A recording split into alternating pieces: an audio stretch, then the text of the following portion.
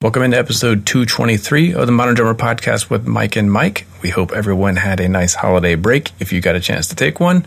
This episode is brought to you by Dream Cymbals. Please go to dreamcymbals.com, hit the products tab under the menu, and have a look at all the various lines that they offer if you haven't done that in a while. Give you a quick rundown.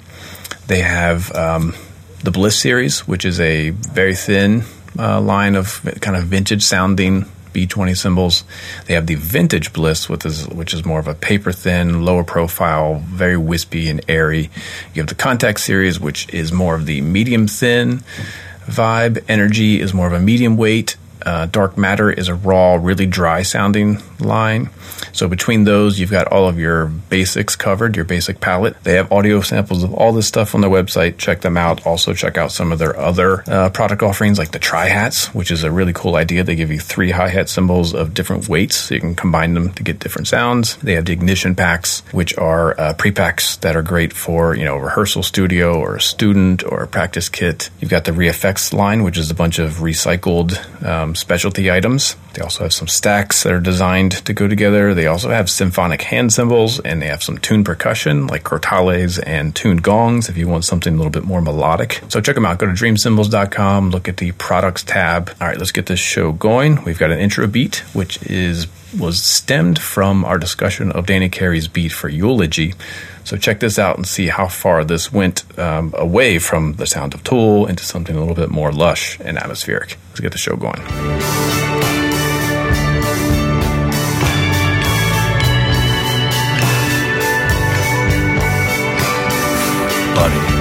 Buddy. I'm excited today. I'm green teed up. I'm ready to go. You're green teed up, and I've got a tennis ball lodged in my lower back, so I can kind of unlock this spasm that's happening. Man, that's got to be good for work. That's got to be just so enjoyable around the holidays. It's fun to have an office job, and you have to sit at a desk all day long. Anyway, how about Elizabeth's intro? Okay, well, she started us off with a positive note. That was amazing. Yeah, so cool. So that is Elizabeth from South Carolina. She sent a note about this. So she was listening to us kind of wax on about the Danny Carey Eulogy beat. She decided she wanted to learn it. And after a few weeks of practice, she felt like she had enough of it down. And then her husband overheard what she was doing. And then they collaborated and they made that awesome track. So us complaining about how much we hate that beat turned into something pretty beautiful. I think that sounded great. Absolutely. And I love that it's a different tempo. Everyone that messes with that beat, they have it locked in at the Danny tempo, at the Tool tempo. Yep. Yeah, and it was just like, oh, wow, this thing really breathes down here. And it actually sounds less polyrhythmic and less confusing at that tempo. I thought it was awesome. And the fact that she recorded that with the EAD-10 shows that if you really care about what you're doing, and you have decent recording gear, you're going to be just fine. You can do anything. Yeah, we'll come back to that thing later because that's going to be part of my shopping list. But yeah, and you know what? If she wouldn't have told me that was the Eulogy beat, I wouldn't never have guessed the reference. Right? Which that's what I love about when you can draw inspiration from something and create something totally new. No one ever has to know where you're getting that source material from.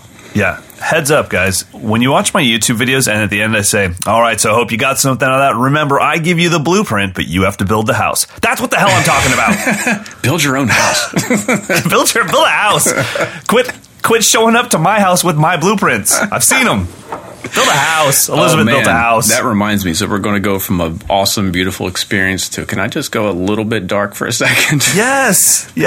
I don't know. Dawson Dark is one of our best segments.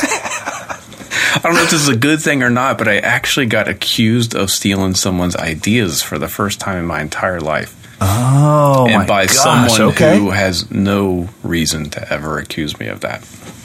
Super strange, because I would be like, well, if it was Zach Danziger or Will Calhoun or Matt Chamberlain or Steve Jordan, someone that you're clearly influenced by, I would be like, sure, man, I use a wave drum, Will Calhoun, you can accuse me of drawing my original inspiration from you. But it was it just took me aback. I was like, wait a minute, since when does playing the drums by themselves become someone's intellectual property? Like, get the hell out of here. Get the hell out of here. I don't have time for this.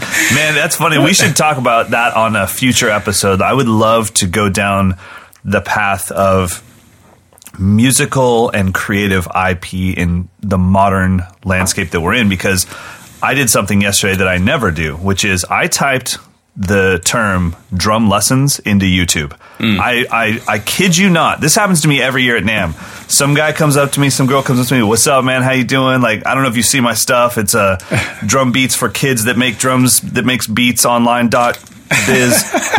And I just have to like tell them, like, I'm so sorry, but I haven't seen a drum lesson on YouTube in maybe 5 years, because it's just not. When I get to YouTube, I'm trying to soak in, so it's all videos about how to make better videos and color correction and color grading. Like, if you saw my dashboard on YouTube or what YouTube chooses to show me, there's no drums on it. And if there is, it's more skewed towards gear, like microphones and preamps. Yeah, me too. Yeah. So I'm like, man, I'm so sorry, I don't know. But I was just like, you know what? I don't know what the current, I'm in my bubble. Like, I make YouTube videos every week, drum lessons, but they're not based off anything. They're actually more based off of other creators making videos about cameras and lenses. That's my influence. So anyways, y'all stop stealing my stuff. My God. I freaked the hell out. Yes. I didn't know. Oh my Elizabeth, God. I was like, this is all your fault. That intro beat like, just put us in the wrong spot. Well, she did something original, so we got to talk about the native. But yeah, I was shocked. I was like, oh my God. I mean, all the way down to like, what is up, YouTubers and Facebook cats? Hope you guys are doing absolutely fantastic. No. I'm Bob Schmeckenmeyer. And I was like, no. Damn, you stole my speech cadence.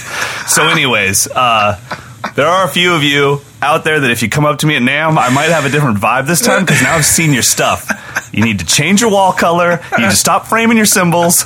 And damn, man, it was bad. Merry Christmas, I told Amber, everyone. Happy New Year. Hope you had a good I was like, Amber, go into Google now and delete my history, because I can't have that show up again. I freaked the heck out. I was hot. Anyways. Well, it wasn't you that accused me of stealing, because no. No.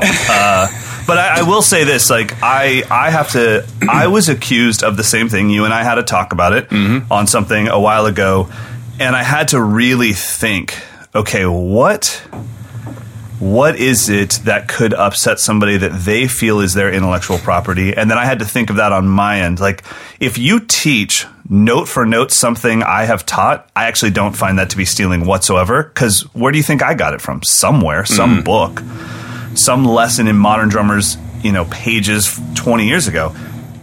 My intellectual property is my delivery method. And it might be even the look of the room or something like that. And those are the things where I'd be like, all right, man, it's complimentary for a while, but now it's getting a little out of control. But when I thought about the person that was accusing me of stealing stuff, I had to really think, like, what are you talking about? Like, you can't be talking about what you're actually talking about, because that's like the world. Like, if somebody said, hey, are you using a Canon 5D Mark III? You are done in my book. I'd be like, what? I think they sold 60,000 of those last quarter. So, it is a tricky thing, and that's why if you look at the people that you and I go out of our way to support on this podcast, it's not because they're the best drummers. It's because they're original and they make their own mark and they put their own stamp on things. That's it. Yeah. Yeah. Why do you think we're covering Gunnar this week? It's not because he's the best drummer in the world. It's because the dude has his own way of doing it. He's original, and we look at him and go, I think I could do that, and that's inspirational. Yeah. And that's all I want. If you're teaching online drum lessons, I mean, it's not like I thought I'd have this market forever. Like, there was a few years where I'm like, really? No one's going to do this? This is amazing. I expected this to be the norm. Now what I want you to do is put your own stamp on it, deliver that information in a creative way where, yes, we're all going to have to teach the paradiddle. How did you deliver that information? Yeah. That becomes your IP. And then if you do it in a way that I've never seen before, I'm on your team. I'm going to promote you. Well, there's only so many things. And the thing is, I'm not teaching, so there's no like actual copyright ideas that I was literally improvising on the drums, and someone said, "Hey, where'd you get those ideas?" I'm like, "Are you kidding me?" Like, that stuff's a little like that's when you write back with this is a you issue, not a me issue. Well, Love you, bro. The only way I can summarize it is that obviously, yes, it's more of a you're getting more attention than I am for something that I'm also doing. Therefore, right. Yes. You must have, and I've been doing it longer than you, so therefore you must have gotten these ideas from me. But I'm like, Seriously, Matt Chamberlain's not going to accuse me of stealing stuff, and I've played his beats like note for note before. Like, give me a break. Right. Like the ones who really could accuse me. Will Calhoun should say, "Hey, dude, cool, you got a wave drum," but I'm not like transcribing Will Calhoun's wave drum loops and then playing to them and then claiming them as my own. It's just no. I liked what he did with the wave drum. I got a wave drum. I improvise on it. I play over top of it. It's just an idea. Yeah, and I think honestly, and you know that you and I both grew up as big Living Colour fans and big Will Calhoun fans. I watch every video you've ever made. I'm sorry, Will has never entered my mind once. Yeah. Not once. And I really mean that as your friend. Like, I've never made that connection. I feel honestly that the combination of your personal DNA, which is your training from your background and how much time you spent in school music, that along with the influences of Will, of Matt Chamberlain, of Steve Jordan, of all your influences together make this thing that is not any of them. It's you. And that's, I mean, same thing. Everything I play on the drums, at some point, James Gadsden could be like, hey, you know, yeah, I mean, I did do that. And it's like, can't claim ownership of drum stuff. I mean, it's just insane. And it wasn't Will, obviously. It wasn't Will that came Let's just be clear here. Will Calhoun is in the clear. Yeah. I think that, you know, for me, I dealt with the hate on YouTube in the early days where it was out of control, and we were dealing with a truly seismic shift in the industry of when I started doing it, people truly hated me because they were like, you're doing something that's meant to be done one-on-one in a room, but you're doing it through your computer. The whole industry, yeah. And it was tough. And they were like, there was message boards dedicated to like going almost JFK on me. Like, let's take this kid out. It was scary. I was like, dude, how could you hate me this much? But that being said, I think the one thing that got me through was I knew for a fact that I was a private drum instructor. So it's like, hey, just so you guys know, I kind of agree with you. Yeah. I still don't think there's anything that can take the place of private drum instruction. And then eventually, I stopped responding. You just kind of grow this tough skin about it. But so thanks, Elizabeth. That intro groove is killing, and we're just in such a good mood right now. Okay, you and I are going to look back on 2019 a little bit. Yes, but I think the most fun part of this podcast will be our next segment, which is going to be our shopping list. We're going to hit gear recommendations for under 50, under 100, under 500, and under 1,000. So we'll get to that in a little bit. Now, as far as 2019, I can't remember anything that really shook up the industry on a gear level. Yeah. I don't think there was. I think gear, just like you and I were talking before the podcast, things actually went kind of backwards to like, hey, let's just make some good, solid gear. I felt like Meinl launched those, and obviously I talk about Meinl and Gretsch a lot because those are my companies that I know the most about. But I think when they launched at NAMM last year, the Foundry Reserve setup, that was them saying, okay, we've gone as crazy as we're willing to go. These cymbals would be the ones you'd keep in your collection for the next 60 years, and they will age perfectly, and they will always sound like cymbals. And I think when they did that, because out of all the cymbal companies, they're the ones that every NAMM take the biggest risks a lot of times, and put everything behind the risk, where some of the other companies might take crazy risks, but they're tucked in the corner. Yeah. Meinl's like, we are only releasing bells this year. We cut all the cymbals off. So that would not be smart. Don't do that. No. So when they did that, I think that was a big sign of, can we just get some snares that sound like snares, some drum sets that sound like drum sets, and some cymbals that sound like cymbals? Yeah. So you can only push it so far. And you saw Sabian with their HH complex, which is, like they went back to like fully hand hammering and making just really complex but beautiful sounding cymbals. Zildjian revamped their K lines. You've got the Sweet series, and I mean, it's like everyone just said, okay, let's take what we got and just make it a little bit better. Yeah. And it was getting a bit confusing for a while. The other thing that I thought really stood its ground in 2019, and I didn't know it was going to happen, was that the boutique companies really like hunkered down and stuck around.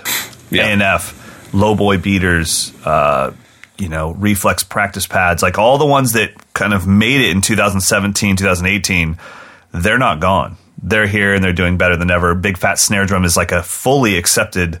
You put a 0 ring on your kit now, and people are like, "Oh, is that a Big Fat Snare Drum?" You're like, what? How do you know what that? No, this is a 0 ring. That has been around since the 80s. Yeah, that's pretty wild. Yeah, I think it's been. And it's all been like the really good craftsmen. Like, I don't think we're exactly. There's no scams out there anymore. Like, Doc Sweeney is making insanely good solid drums. We've got Solid Drums over in Switzerland who's making insanely good stave drums. We've got Sugar who's doing Jeffers is doing his thing. It's like everyone is just focused on, and Bruce is doing his 3-ply shells, and Chris is doing his semi-soft. I mean, it's just like everyone's just decided, all right, this is what I do. And I guess you have to be crazy enough and just stubborn enough and also exceptionally talented. So we're in a pretty prime spot, I think, for we should definitely mention Nicky Moon, because he's one of the few that took on the cymbal industry. That's something that's not happening. I feel like at some point you could be a very average drummer that's just a hobbyist and you're just kind of into it, and you could order a Keller shell and go to Drum Supply House and order some lugs and some tension rods and some hoops and make your own snare, and then that triggers you to be like, I'm going to have my own company. I think that's easier than somebody saying, hey, can you lathe this cymbal for me? Yeah, right. Let me I cannot. A cymbal blank and just start smashing it up. That's true. Yeah, and I'm predicting next year for him is going to be a good year as well, so we'll get into that. But awesome. Yeah, I think it's the best time to be a drummer it's just best time to be part of this industry, because it's like you don't need. I don't see all the big brand loyalty, which is probably bad for the industry, the business side of it. But I love seeing people playing mix of vintage kits and modern snares and mixed cymbal setups, and or being more localized. Like if you're in a certain area, you play that custom guy's stuff. I mean, I also love seeing great players playing $1,200 kits. Yeah, because they sound fantastic. So, I can't tell you how many times I've been at a club seeing, yes, I can, because I don't go out, 3. But no, I mean, there are times where I just, I think to myself, like, oh my gosh, this drummer is killing. And then I get a little bit closer. I'm like, is that a Catalina or is that a Thomas Silverstar?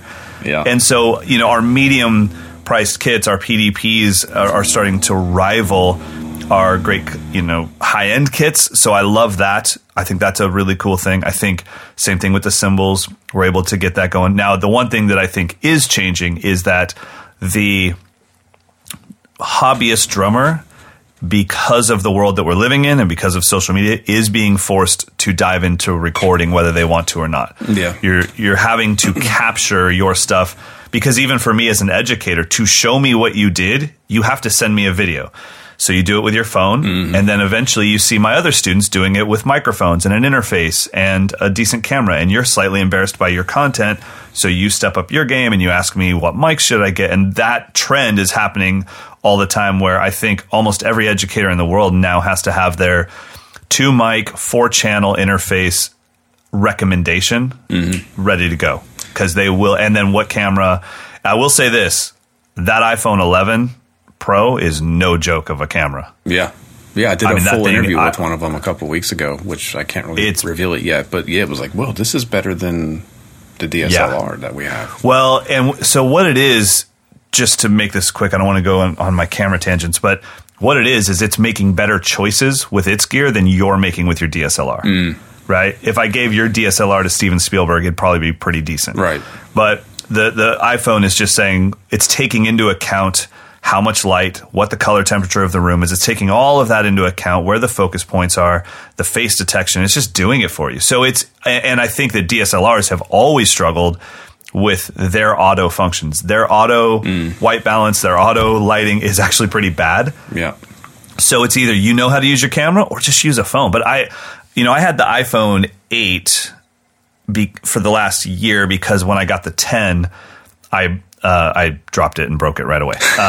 Sweet. And because Amber can't tell the difference between the 10 and the 8 with the case on, I just didn't tell her. And luckily I still had an old 8. So anyways, because she'd be like, we just spent $1,000 on that. And I'd be like, huh? You mean this broken thing? So anyways, I used the 8 for a long time, and the 8 had this vibration thing in it where it was trying to correct through stabilization for any vibrations. But if you put it on a tripod and played drums, even though nothing was moving, it was trying to correct because it was feeling the vibrations. and you just it was unusable. And I mean, the iPhone 11 Pro just blew me away. I could set it on the ground right next to the kit with the wide angle lens, which is awesome that it comes with 3 lenses now, and nothing. I mean, it was smooth and it didn't hunt for focus. So it's really good. So I think we're in a good place if you have a decent set of mics and you know how to use your software to get your video from your phone into some software and then mix that with your audio. We're in a good place where almost everyone can make great videos just to share with other people. So I think that's, as far as our 2020 predictions, you and I spoke about this previously.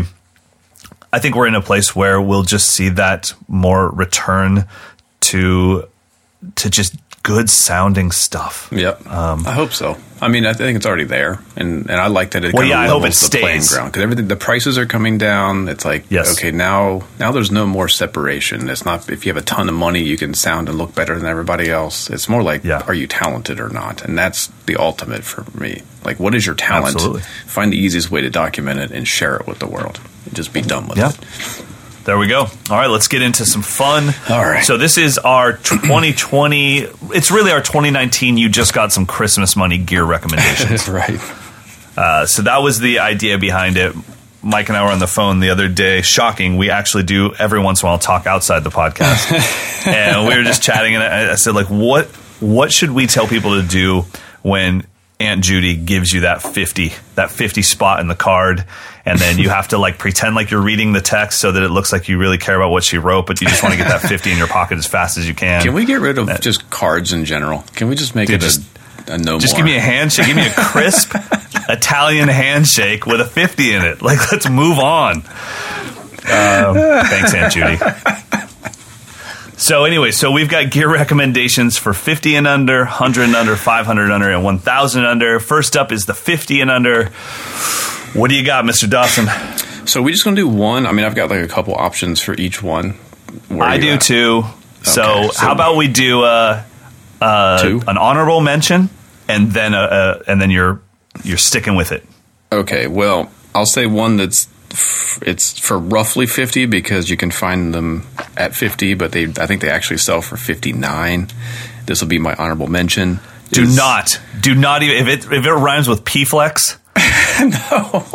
Okay, because it's 59 as well. I mean, come on. Last week I expressed my disdain for. Oh, that's right. For practice pad. Okay, cool. I would be a hypocrite to then say go buy a practice pad. My practice pad is my right thigh. Okay, so. Oh my God. So my honorable mention, because it's technically beyond the limits, would be the Tama Classic Cymbal Stand, which is a super lightweight, incredibly durable cymbal stand, based like the old vintage ones, but they've kind of made it a little bit better, with a solid top. So I use that on every gig. It's only fallen over when I played outside and it was windy. So, and it's just ironically saving my back as I'm sitting here with a back spasm. So the Tama Classic Stand, if you need anything for gigging, get one. That's honorable mention. That's my honorable mention. Okay. What do you got? Oh, okay. So we'll go honorable mention back. Yeah. Okay. Clearly highly produced podcast as we figure this out live. So my honorable mention would be at the $59 mark as well, and that would be the Reflex practice pad because you have to be on a pad. My thought about practice pads in general, and this is not related to mine and Mike's spat last week, is that the best practice pad on the planet is the one that makes you practice on it. I promise you that even though Reflex has the soft surface and a more bouncy surface, I really do not believe that it is any better for you than a pillow, your thigh, the side of your shoe, or a Vic Firth pad, or anybody else's pad.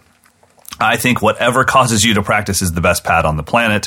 And for whatever reason, at the moment, Reflex pads have the inspirational mojo. So get one in your favorite color and practice. So are the colored ones different than the original ones? Nope. So it's exactly the same. Yep. He's got one model, and it's I think it's just called like the R1, or I don't know what it is. But yeah, one thing that people probably don't notice right off the bat is that those foam sides are recessed into the actual middle material. So they're actually thicker than they appear to be because they're recessed. And the only thing that I would say that's a negative on that pad is the articulation if you're trying to really clean up your drumming. Now, if you're trying to build speed, build some endurance, killer pad. Right. If you're trying to just work out some ideas, killer pad as well. I do like having almost like a piece of plywood style pad sometimes where I want to hear the clarity of my notes. Yeah, especially if you're going to play with someone else, like drum lines or something. You would totally not absolutely. So that's my honorable mention. What is your actual pick? Okay, so my actual pick is a $30 bass drum beater by DW. It is the Black Sheep beater. So this is a wood beater painted black that also comes with a black fleece cover. So you can go from a wood beater to a fluffy fleece beater. So combine that with your standard felt beater, which you probably already have. You've got your 3 basic bass drum sounds covered with 2 beaters. So that's $30. Dang. Get it. Dang. That is dope. All right. This may come as no surprise to some of you, but I know that Mike is going to go drum centric. So I'm going to kind of veer around with the creative world for $52 a month. I'm a little outside. Yeah, a little outside. You're red flag. I will send you all $2 for $52. For anyone that does this, Mike's Lessons will discount your membership by $2. It would be it depends on what plan you go with, but it's the Creative Cloud All Apps membership plan, and that's Adobe's plan to get you Photoshop, Lightroom, Adobe Premiere, Adobe Audition. I am recording this podcast in Adobe Audition right now. As soon as this is over, I will be filming a YouTube video that I will be editing in Adobe Premiere. As soon as I leave, I'll be doing some stories on Adobe Rush. I just think that it is nice to have all of your creative stuff all done by one company, so you're not learning 20 different shortcuts for every program. And I also know the difference between back in the day stealing software and never being able to get support, never being able to update it. I mean, that was the worst. Like, they just introduced all these new updates. I'm like, well, I can't because mine is ripped. Thanks, Kazaa. And so having the membership where every time they come out with an update, you're like, yeah, I want those new features, and you just press update. It's worth it in my book. So the Creative Cloud membership, and there are cheaper versions. That's just the $52 a month is if you get all of it and you're paying monthly, not annually. It's under $50 if you get a few things taken off. Like maybe you don't need all of their apps. Maybe you don't need After Effects and different things. So you can kind of customize the plan. So that is my under 50, but slightly over 50 recommendation. So bump it up to 100. Boom. Neither one of these is an honorable mention, so I think it's going to be depending on what path you're into in your drumming. So if you're looking to create digital content, with an iPhone or some sort of smartphone, I think you have to have an interface that works with it. So either the Roland Go mixer or the Shure MVI, both of those are $100. They are the tool to get stuff out of your mixing board, whatever, into your cell phone. I use the Go mixer almost every day. I've used the Shure MVI for a long time before that. They're both great. They both have different features and strengths and weaknesses, but either way, you need one of these. That's only $100. Love it. I think all right. the Shure, by the way, is a mic pre and a line input, whereas the Roland, the $100 one, is all line inputs. Nice. So my $100 recommendation is the TuneBot Studio. Sweet. Then I don't have to have a second choice. That was going to be my second choice. Okay. The TuneBot Studio is something that now I've been using. If you've been to drum camp, you've seen me use something different, and that is the TuneBot Gig. The TuneBot Studio is the $100 one, and I really love the fact that you can save your tunings. Yep. Super important. It's got a multicolored LCD display. Filter modes, super important there, because if you're trying to tune your drums at a gig and your guitar player is also tuning and your bass player is playing some notes, it's nice to filter all that stuff out so that it's only hunting for the frequency of the tension rod or the lug that you're tuning at that time. So the TuneBot Studio, and you can find it on Reverb for way under $100 if you get a used one. I can't imagine somebody used it so bad that it won't read notes anymore. How do you use it? You just turn it on. Exactly. So unless you're a little OCD, I mean, you could Purell the thing and it's going to be fine. Just dip it in Purell, let it dry, you're fine. So we'll give you, that was also my pick, so I'll give you a little real-world experience with it just last night. So I had my crazy experimental kit set up. I got a call from someone that says, hey, I need you to do this track. I want it to sound exactly like Be My Baby, the classic 50s or 60s pop song, whatever it is. Sure. So I turned on the original, found the key signature of the song, found what note the snare drum was tuned at. I had the whole kit dialed in perfectly to the track in maybe 5 minutes.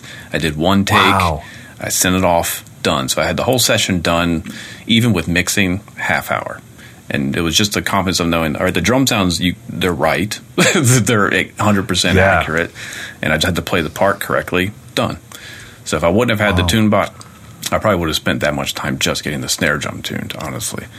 Yeah, and I can only imagine when you're tracking, when you hear those drums in that tuning, that it also puts you in the right mood playing-wise. Yeah. You're not going to be playing a bunch of chops. You have that 50s feel because the drums sound like the 50s. Yeah, know? And I literally just tracked over top of the original drums, and they just blended seamlessly. I'm good. So it just gave me that confidence. All right, these are done. I don't need to worry about it. I don't need to spend 2 hours freaking out. So just having the tune bot there saved me a lot of time. So. Love it. All right. Now we're at 500 and under. I went 500 on the dot. Okay. I literally found I have a problem. I've got 4 choices for this category. Oh my God. If there's anything in my bank account, I need to get it to exactly 0. You can't have any change? Nope. If you say you have 500 to spend, I will spend all 500. All right. What do you got? $500. Well, my real recommendation is this. Get yourself a set of 15-inch hi-hats. That's the recommendation for under 500. Holy you can find cow. them. I have 15-inch hi-hats. Do you really? Oh, my God.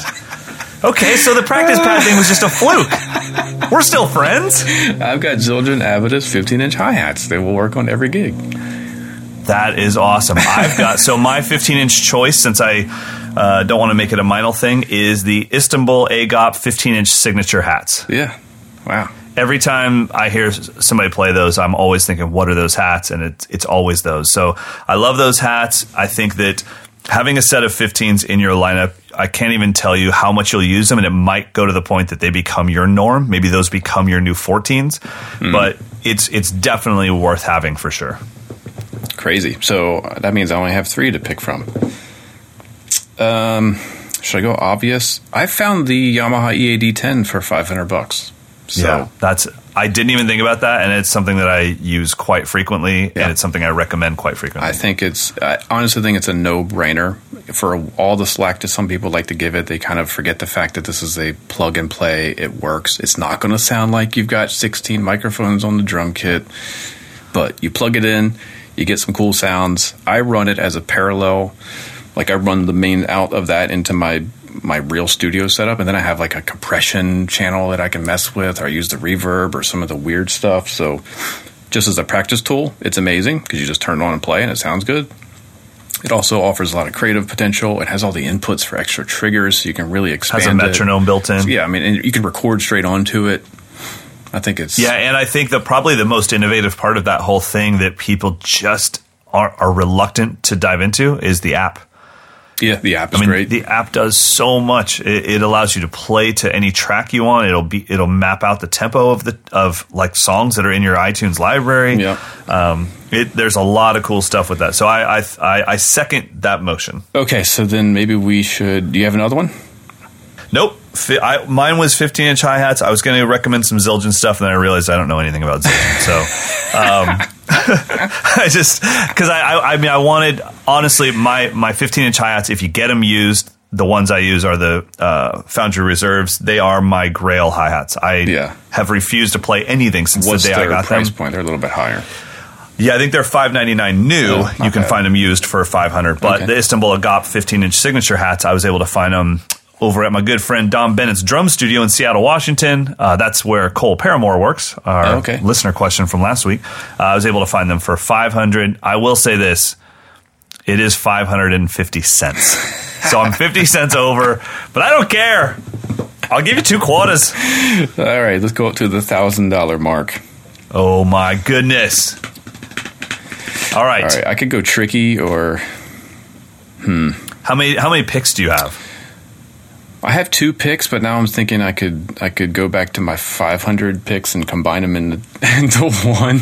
I was gonna do that for sure. I was gonna do like a sweepstakes where I'm like, and here's your interface and your 2 mics and your blah blah blah. So, I'll go first, and then you can kind of rattle off a few. Okay. So the overall category, just like in the 500 range, my category was 15-inch hi-hats. My category for under 1,000 is get yourself a bop kit. Get one. You'll use it more than you know. You might, even if you're a rock guy like I was, it might be your practice kit. But eventually, it's a great way to not have to completely change your main kit. And maybe you want to learn how to play off the bass drum. Get yourself a bop kit. Don't put a pillow in it. Learn how to play off the bass drum. Take it to smaller gigs. Put a pillow in the bass drum. It's because it's a bop kit. It's just sizes. It doesn't mean you have to play jazz on it. Every time someone sits down at a bop kit for some weird reason, they start playing a swing pattern. Like, what are you doing? Just play drum set. Like, you're fine. You're allowed to play drum set on it. So get a bop kit. But my recommendation. Normally, my recommendation would probably be the Gretsch Renown or a Thomas Silverstar in those sizes. Yeah. I'm sorry, the Gretsch Catalina Club. That's what I meant. But I didn't know that. I guess at some point Gretsch must have just released a ton of Renowns in bop sizes. 18, 12, 14. And the Renown shell is such a better shell than the Catalina. So I'm able to find a Renown Maple. So you get the awesome mounting system, virgin bass drum, or you can have the bass drum with a hole in it. I'm able to find it for $9.99 on Reverb, and that's new.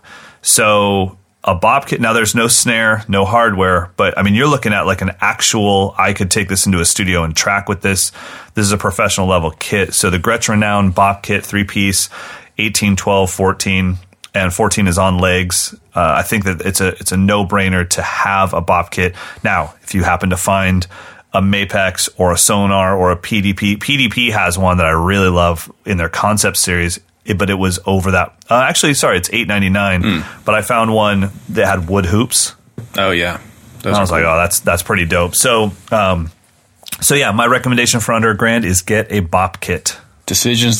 So I think you need, if you have this much money and you're in any interest in building a studio to record your drums, you need a really good interface.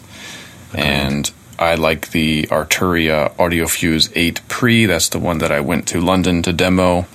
Kind of blown away with it. I'm also really digging the plugins that they give along with this thing. So it's kind of winning me over. And I'm a Apollo user. I use the UAD stuff. But this thing is pretty badass, and it's under $1,000. So Arturia AudioFuse 8 Pre, and then get their what do they call it? Like 3 compressors you'll actually use pack, 3 preamps you'll actually use pack, and they just put out, maybe it's over, hopefully not, a free plate reverb plugin.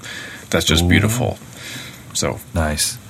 Very cool. I was actually, for my 1,000, I was trying to find an 8-channel interface. I was looking at the Scarlett one that we've recommended in the past, but it was breaking the $1,000 barrier. Not by much, but I couldn't, and I couldn't find a used one. By the way, guys and gals, you know, Mike and I talk a lot about supporting your local drum shop. One thing that I do love about Reverb, even though it is run, I'm assuming it's run by the Chicago Music Exchange guys, right? Reverb was just purchased by Pinterest. Oh, that's right. I think you told me that. Yeah. Okay, it's so the same people, I believe, but the money is coming from elsewhere now.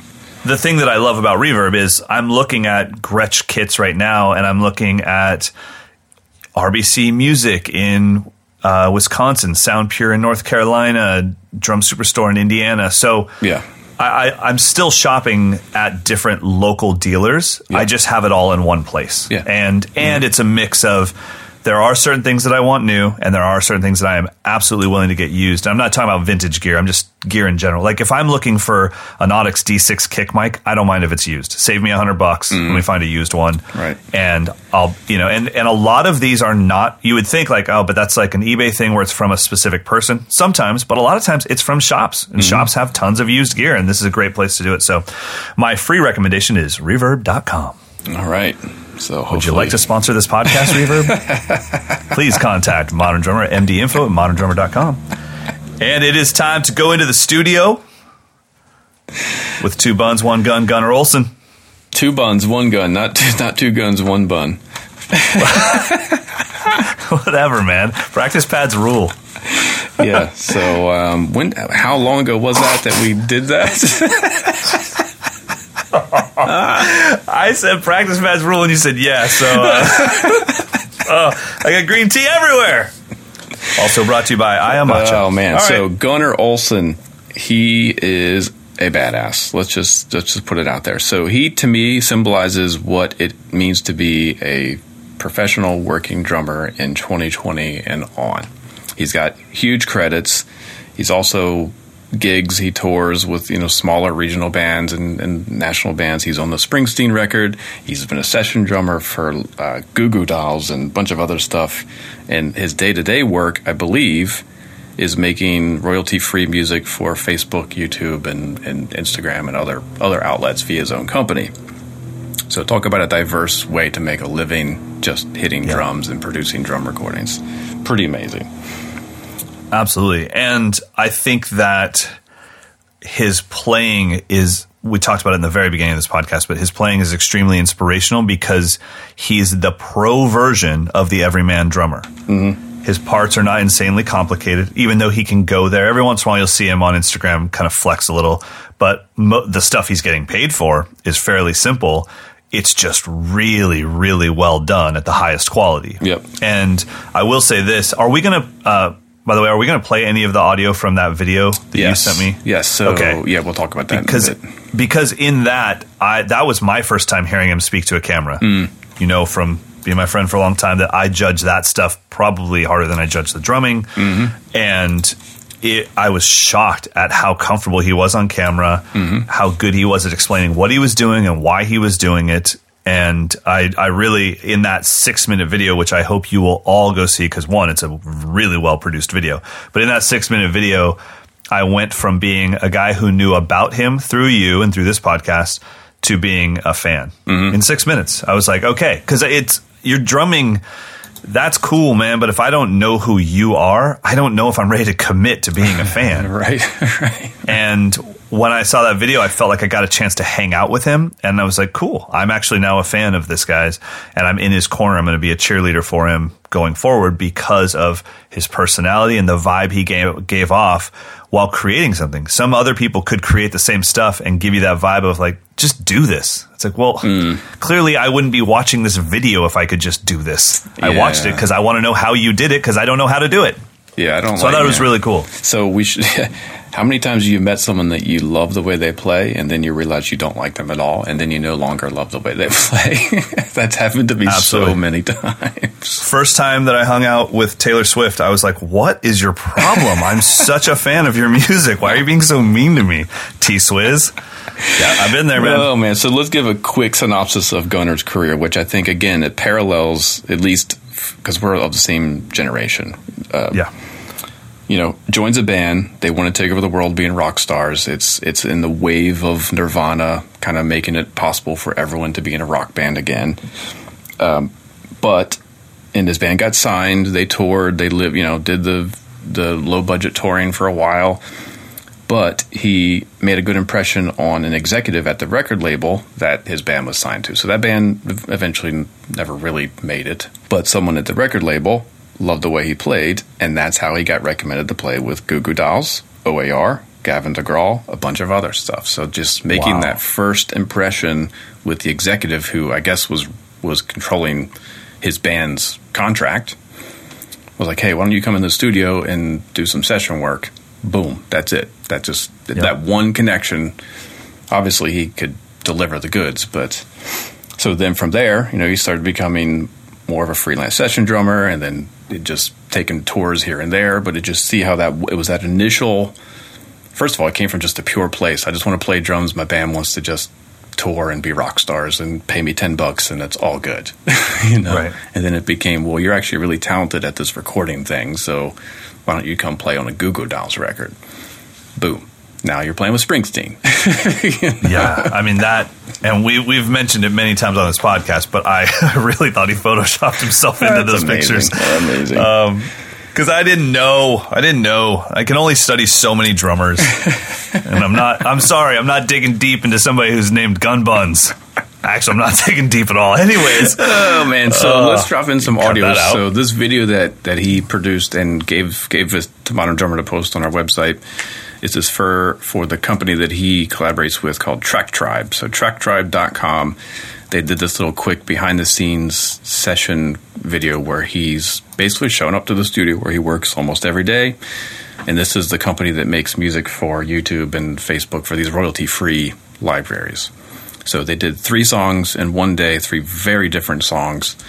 So we're going to just drop in some of the audio from each of those tracks. And in the whole video, which is linked in the show notes, he explains more of the concept behind each one. But I just wanted to illustrate how diverse he is and how quick. I mean, this is all like one day. They went from nothing to 3 finished tracks within one session. So let's check out some of that.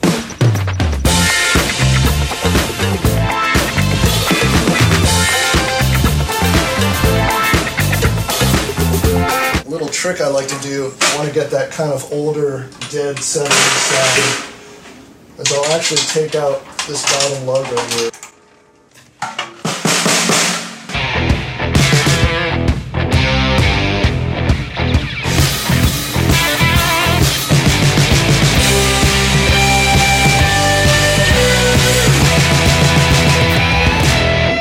So on a song that's kind of electronic bass like this, if I'm going to bother to add live drums, I want something with a lot of character.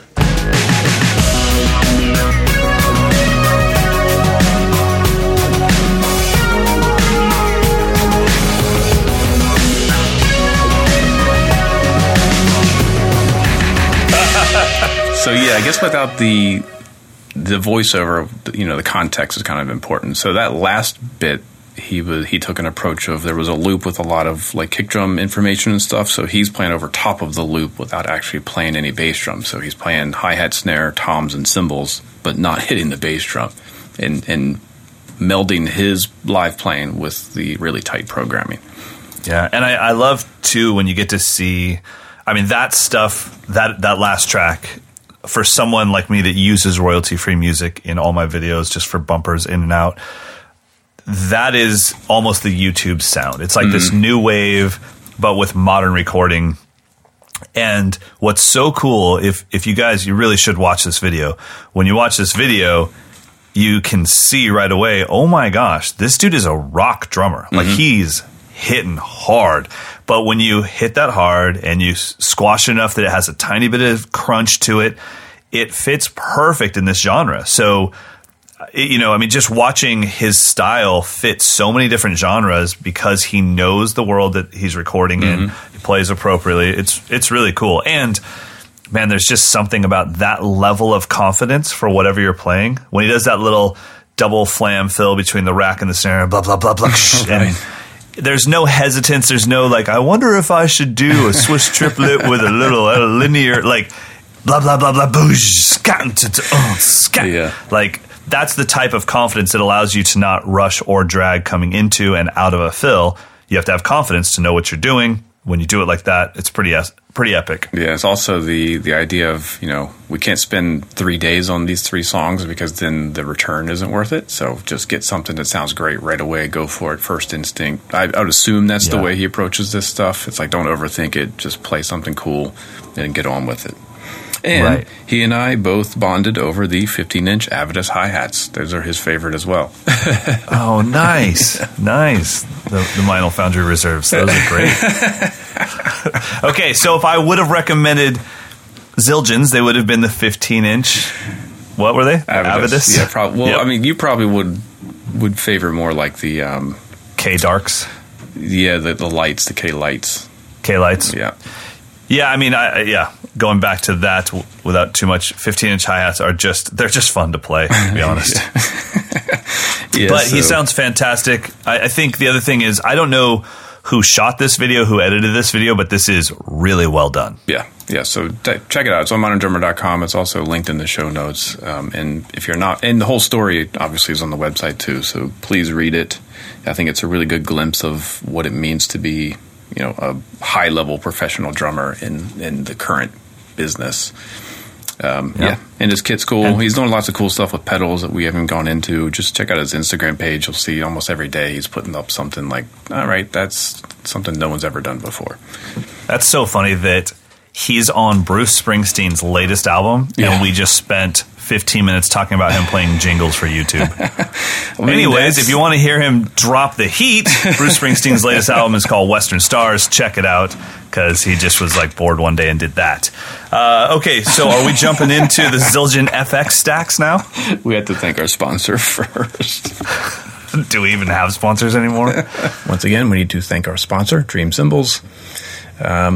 I kind of in the intro covered everything, but you should go to the website, dreamcymbals.com, look at the products tab. They've put audio samples of pretty much everything they offer there. So you can just have just click around, check out different stuff.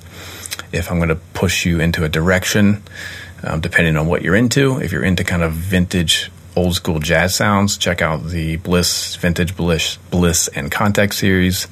If you want something that's maybe a little bit more robust, check out the Energy series. If you want something really dry and articulate and kind of funky, check out the Dark Matter. And then also make sure you look at some of their more abstract kind of special effects. They've got their ReFX line. They've got pangs, they've got stackers. They also have kurtalis, which are really beautiful melodic sounds, and they have tuned gongs. Definitely look at some of their gongs and more kind of traditional Chinese instruments. So go to dreamcymbals.com, look at the products tab, have a look around, go check out your dealer, and request some of this stuff. That's it. Let's get back to the show. So what are we talking about? Zildjian FX stacks? Yes, so I reviewed, they sent me this whole stack of stacks. So they sent me 8, 10, 12, 14, 16-inch stacks. If you haven't seen them, what they are, it's 2 cymbals, and also comes with a special cymbal thing. So you can keep the cymbals stacked permanently and then just plop them on and off your cymbal stand, which I think is the coolest feature. So if you don't use them all the time, you just take off your crash, plop one of these up. You don't have to worry about readjusting it. And you can set the tension between the two, so it's as loose or as tight as you want. Yeah, and I think that being able to, because that's dialing in the tension of your stack is the hardest part. If you go too tight, there's this weird overtone that lasts forever. If you go too loose, they don't sizzle enough. And so being able to be like, okay, I got it in its sweet spot, and now I just quick release it on and off, that's amazing. Yep. I don't know what they're made of, but one of them looks bronze and one of them looks steel. But I think they might be both steel, I don't know, or brass, I don't even know. I didn't ask because I don't care, because you put them on top of each other and you hit them and they sound what they sound like. And we both know that the worse they are, the better they are. Well, yeah, that's the thing. In the stack world, you don't want it to be this insanely overcrafted $900 stack. It's like, these aren't $900. Yeah, the 800 pair is $99.95. The 8-inch pair is did I say 800 pair? The 8-inch pair is under $100. The 16-inch pair is under $170. So, they are what they are. You're supposed to kind of smash them up. So, you want to listen to them first? You want to? I think we should. Yeah.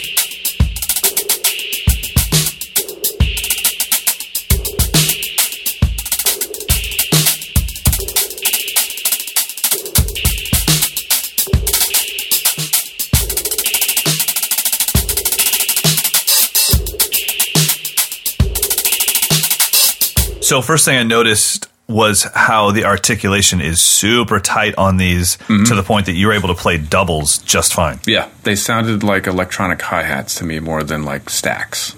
Yeah, so I don't see if you have something in your head as what a stacker is, this is not what these are. These are definitely... It's not a China with a crash on it. It's not that bad. Right. These are definitely something to be played as almost like auxiliary hi-hats. Yeah. Which is how you're playing them. Yeah, so the smaller ones, I think, lended better for that really tight sound. I think I kind of go back and forth. I like the 14s, I think, were my favorite just as a general use. But if you want to do that real quick articulate stuff, the 8s and 10s were really fun. I prefer, they recommend you set them up either with, both bells facing up or like hi-hats with, one bell up, one bell down. I think I preferred them in the hi-hat setup for whatever reason. Maybe it just felt more like hi-hats rather than two cymbals, like dead cymbals stacked on top of each other. Man, I got to say, though, I mean, if the 16s are 169, I can only assume the 14s are just a little bit lower than that. Somewhere around 150 for something like this? Yeah. Just get it. Yeah, exactly. That's kind of what I feel like. They were smart about not spending a ton on the materials that makes it and just have them do what they need to do. So it's not hand-hammered bronze. It's machined pieces of metal that do what they do, and they sound exactly what I want them to sound like, which is like a drum machine hi-hat. I want to hit that pad and have it do that sound, and that's what it sounds like to me. Awesome. And you can adjust. So the cymbal is probably the biggest thing to explain. It has two. It's a threaded rod with two bolts on either side, so you can adjust the tension independently from what's on your actual cymbal stand. So, and it is pretty tight. At first, I even asked Dilgen, I was like, "Are these supposed to be that tight?" Because the threading, it was tough to get the threading on the first time. Okay, and they said yes, and it will slightly ease up over time, but it's designed to never loosen up while you're playing, so it won't come off. I'm kind of in agreement with that because I know that was always the toughest thing for me with the DW cymbal stands. You know how you can loosen the seat of the cymbal stand and thread it down. So I would always crank my wing nut until it was at a point where it wouldn't go anymore, and then I'd adjust from the bottom. And then from then on out, it was like, please don't change, because I used to play with a stacker all the time.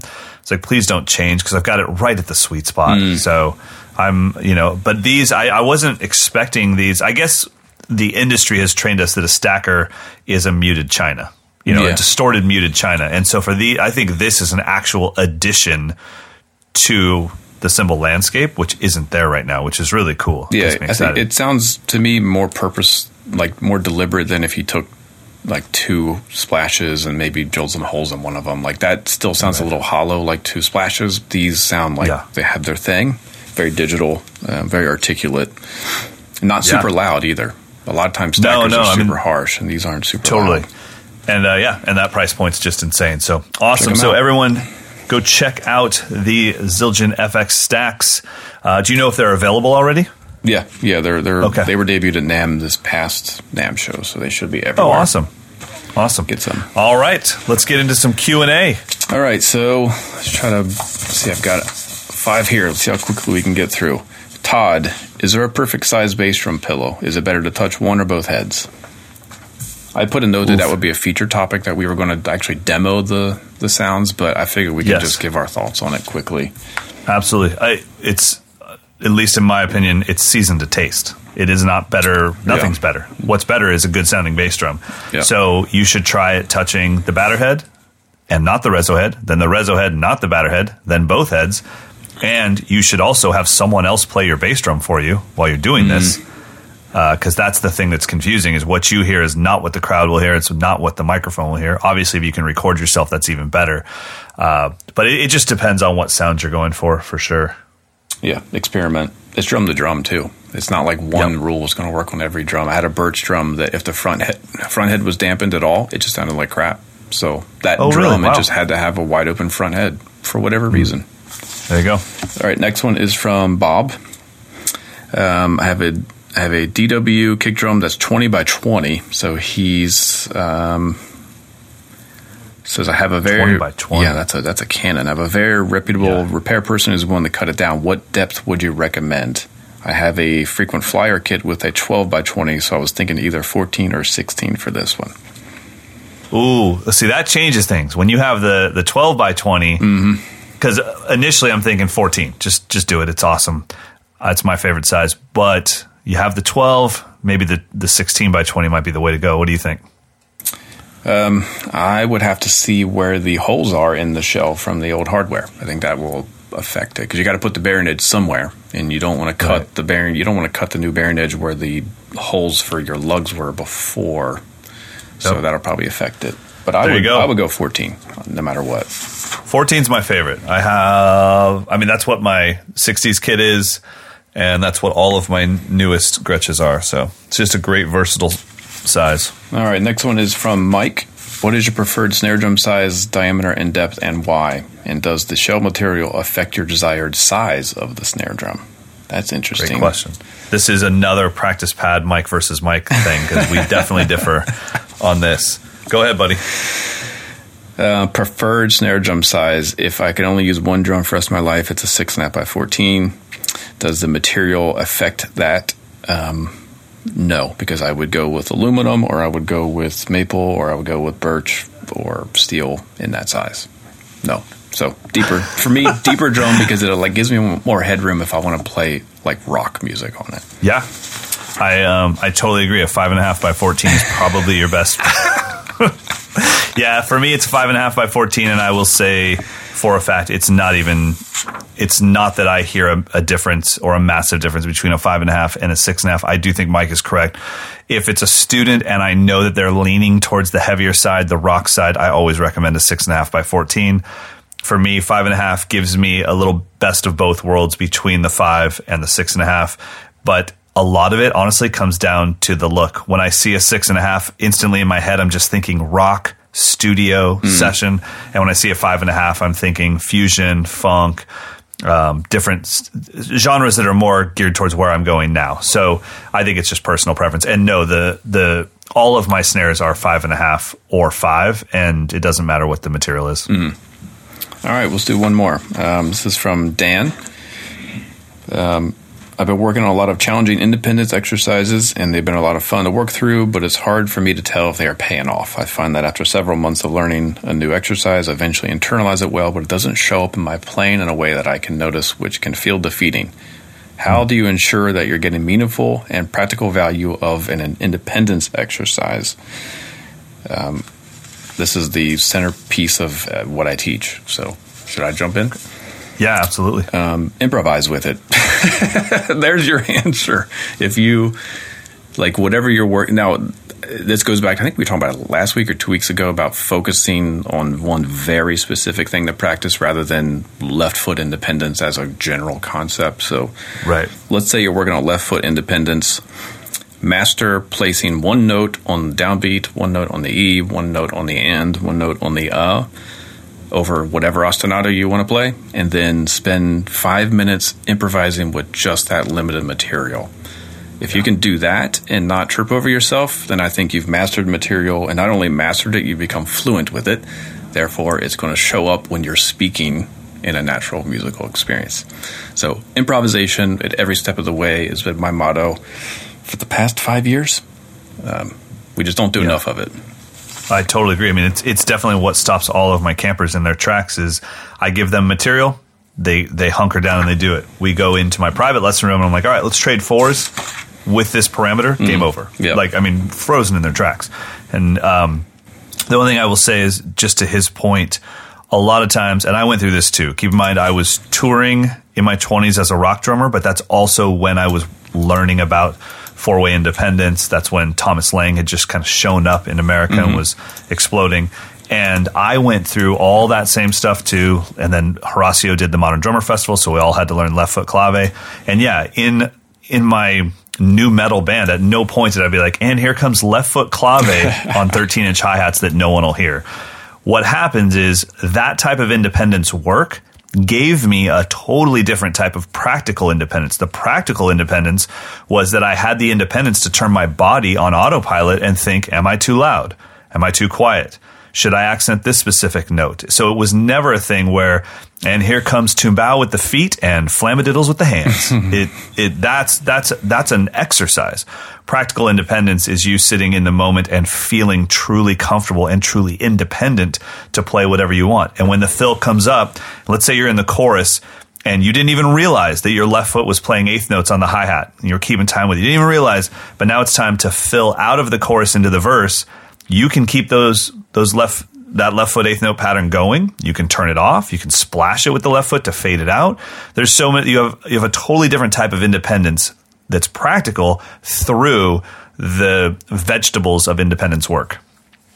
Hopefully that helps. So that's it for our questions. We could use some questions. So send them over to mdinfo@moderndrummer.com. We still probably have about a half a dozen or so to get through, but I think we knocked out a bunch of them the past 2 episodes. This is our last episode for 2019, just so you know. It is. Did I say otherwise? No, I'm just saying, dude, I mean, y'all send in some questions because 2019, it only took us 1 year to get through all your questions, but we did it on the last day. Here's a pro tip. If you want to get featured sooner, send us an audio question because we need. Absolutely. We're like going that. We're going big with audio in 2020. We're going to bring you guys a lot more audio-specific stuff. We're also going to be changing the educational format for you to benefit the format that you're listening to. So Mike and I will be doing a little meeting at NAMM, and we will be improving this podcast for you. You guys have turned this into something that, if you remember episode 1, Mike and I truly had no idea what we were doing. I think we did that one twice. We did.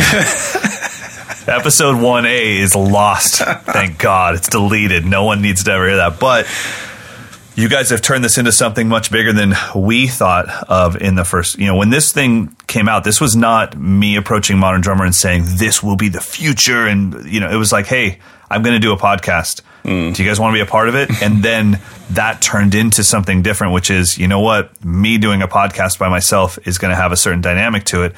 If I could have someone else do it with me, it would be twice as interesting.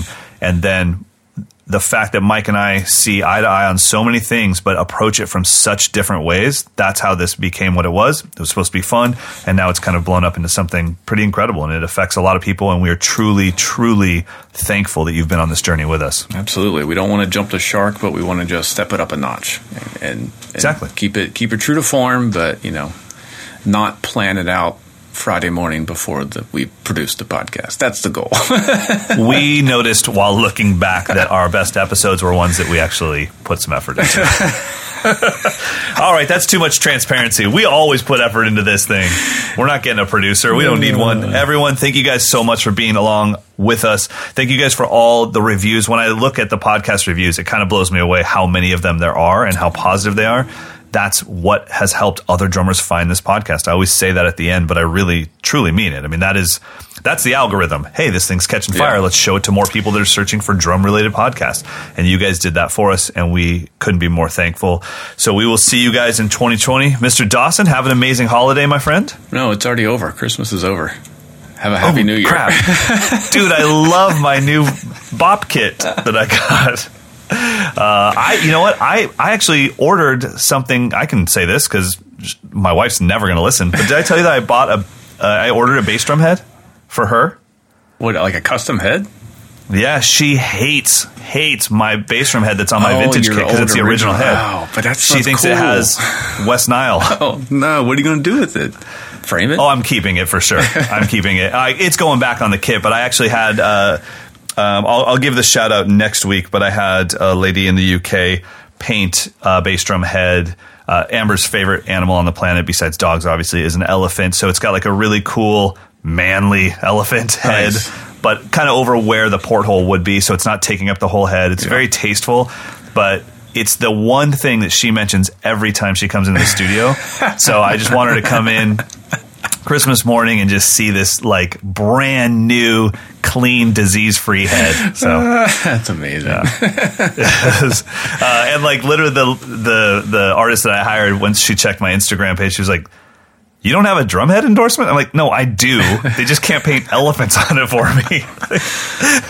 And she's like, "Oh, because you should contact somebody." I'm like, "I'm fine.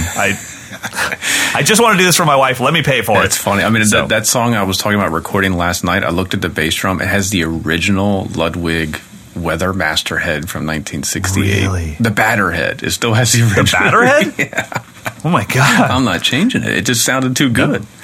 Sorry, Are you going Amber. fluffy beater? Yeah, sorry, take that, Amber. Yeah, well, I don't know how to tell her, like, hey, this is a rental period. This head will be on the kit. I'm buying you 3 months. But I have to go back to the original head. I love that head.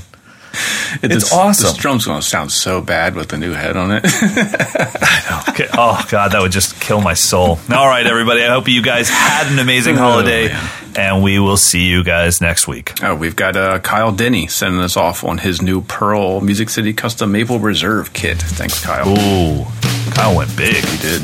All right. Adios. Late.